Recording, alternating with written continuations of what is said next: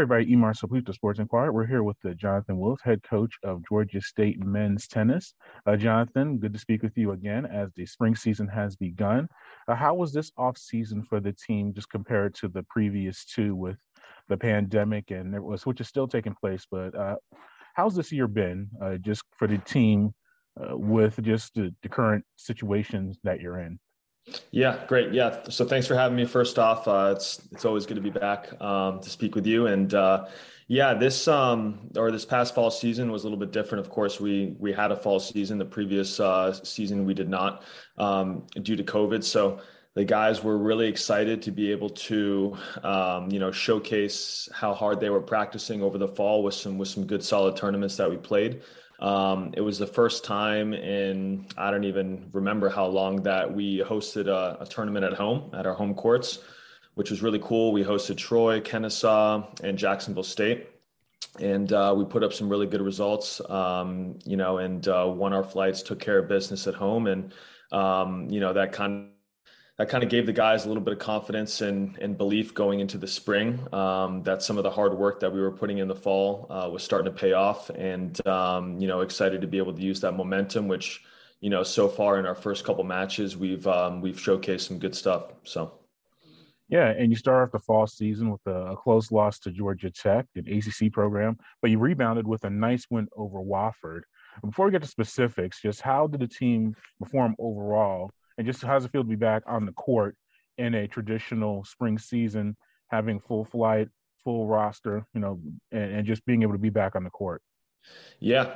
I mean, the way I schedule, and most of the guys on the team already know, we have a lot of upperclassmen at the beginning of our seasons in January and February are always really tough. As far as our strength of schedule goes, we have good opportunities against some Power Fives, it's. I always tell my guys, we got to be really, really ready to try to sneak out a win and be able to play well against some of these schools, which we did. Against Georgia Tech, we unfortunately we were missing our number one player, Vaza, who's just getting off an injury and hopefully should be back by next month. But our guys really rallied around each other, and we have some pretty good depth on our team where other guys were able to step up in his absence. And as you mentioned before, we were able to rebound quite nicely against Wofford after a tough, Friday evening loss. So it was good to see.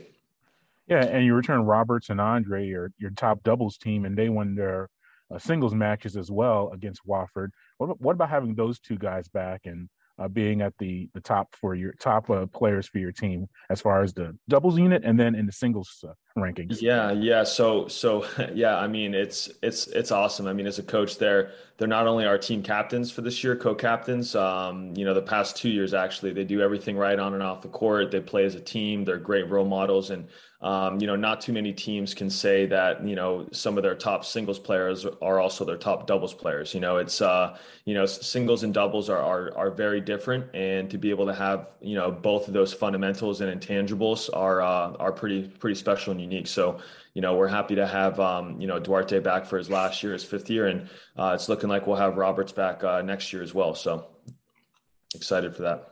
Yeah, and then Kevin is back for another season Yeah. for you. And your underclassman, I guess technically he is an underclassman. I guess he's a sophomore. But then you had some freshmen in Patrick and Edward.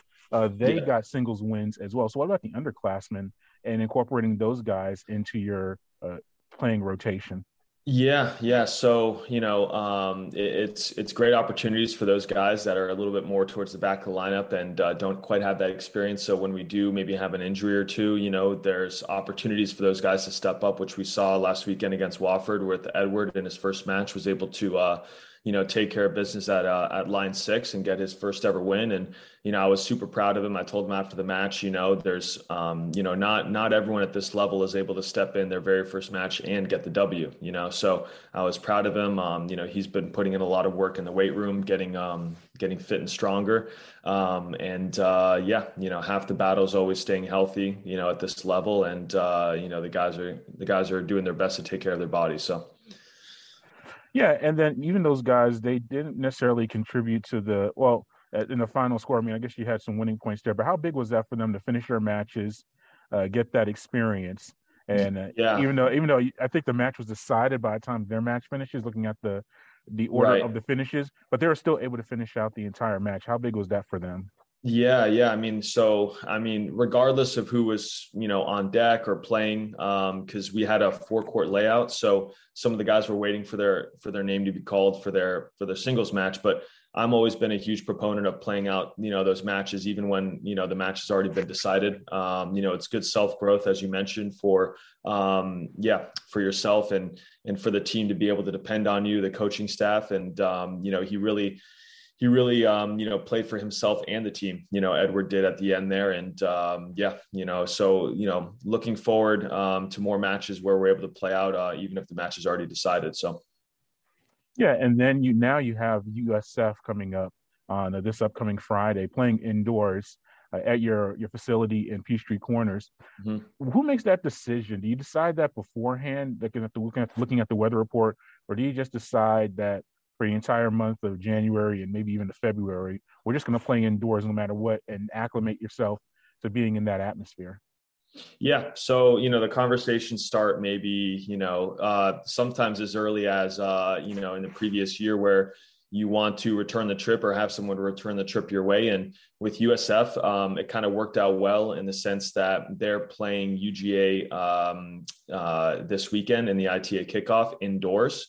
So they were looking, they owed us a trip and they were looking for an indoor warm-up match. So, we're of course on the way to UGA and, it worked out really well. But in other cases, it's, the ITA, they have that 50-degree threshold where if a match for, it's like a 3-hour time frame, if it's under 50 degrees, then, you have the option to go indoors if both coaches, agree to it. So you're not required to, but if both coaches want to play it outside, you're able to. So some, in the past, sometimes it's been kind of a game time decision. I like to get our guys kind of, in focus and ready about 48 hours in advance. So we know whether or not we're going to be going indoors or not. So. Yeah. And then lastly, what do you look to see this team accomplish during the non-conference portion of the schedule? Because you have 2 months of non-conference play before you face, your first match in conference play doesn't come until all the way until March Mm-hmm. 19th against Troy. So that's a lot of tennis to play before that time. What are you looking to see the team just get better at and improve at before you get to that part of the schedule? Yeah, of course, that's the biggest thing. We want to be able to hit our stride come conference matches. And, in men's tennis, we're a little bit of a smaller Sunbelt conference and we're only required to play them one time during the season. So, out of 25 dates that we have between the fall and the spring, there's a lot of, non-conference matches that we schedule. And, some might be a little bit trickier than others or tougher than others. And in other matches we're favored in. So I like to kind of see how the guys respond to being a little bit of an underdog, of course. Or be able to defend a home court like we did last weekend. So, we approach every match the same, give tons of respect to our opponents coming in. And, we play as a team and a unit and, we're always ready to go, when those matches, come our way. So, we're excited. We're learning. It's a learning process at the beginning of the season after every match. And we try to, correct some of the things that we need to work on during the weekend practices leading up to our weekend matches usually. And we look to make an impact come our Sunbelt matches in March. Well, Jonathan, thank you for your time. We appreciate it. And we'll speak before conference play starts. But thank you for your time. And of course. Thanks, Marcel. Have a good one. Good luck for the next few matches. All right. Take care. Bye-bye.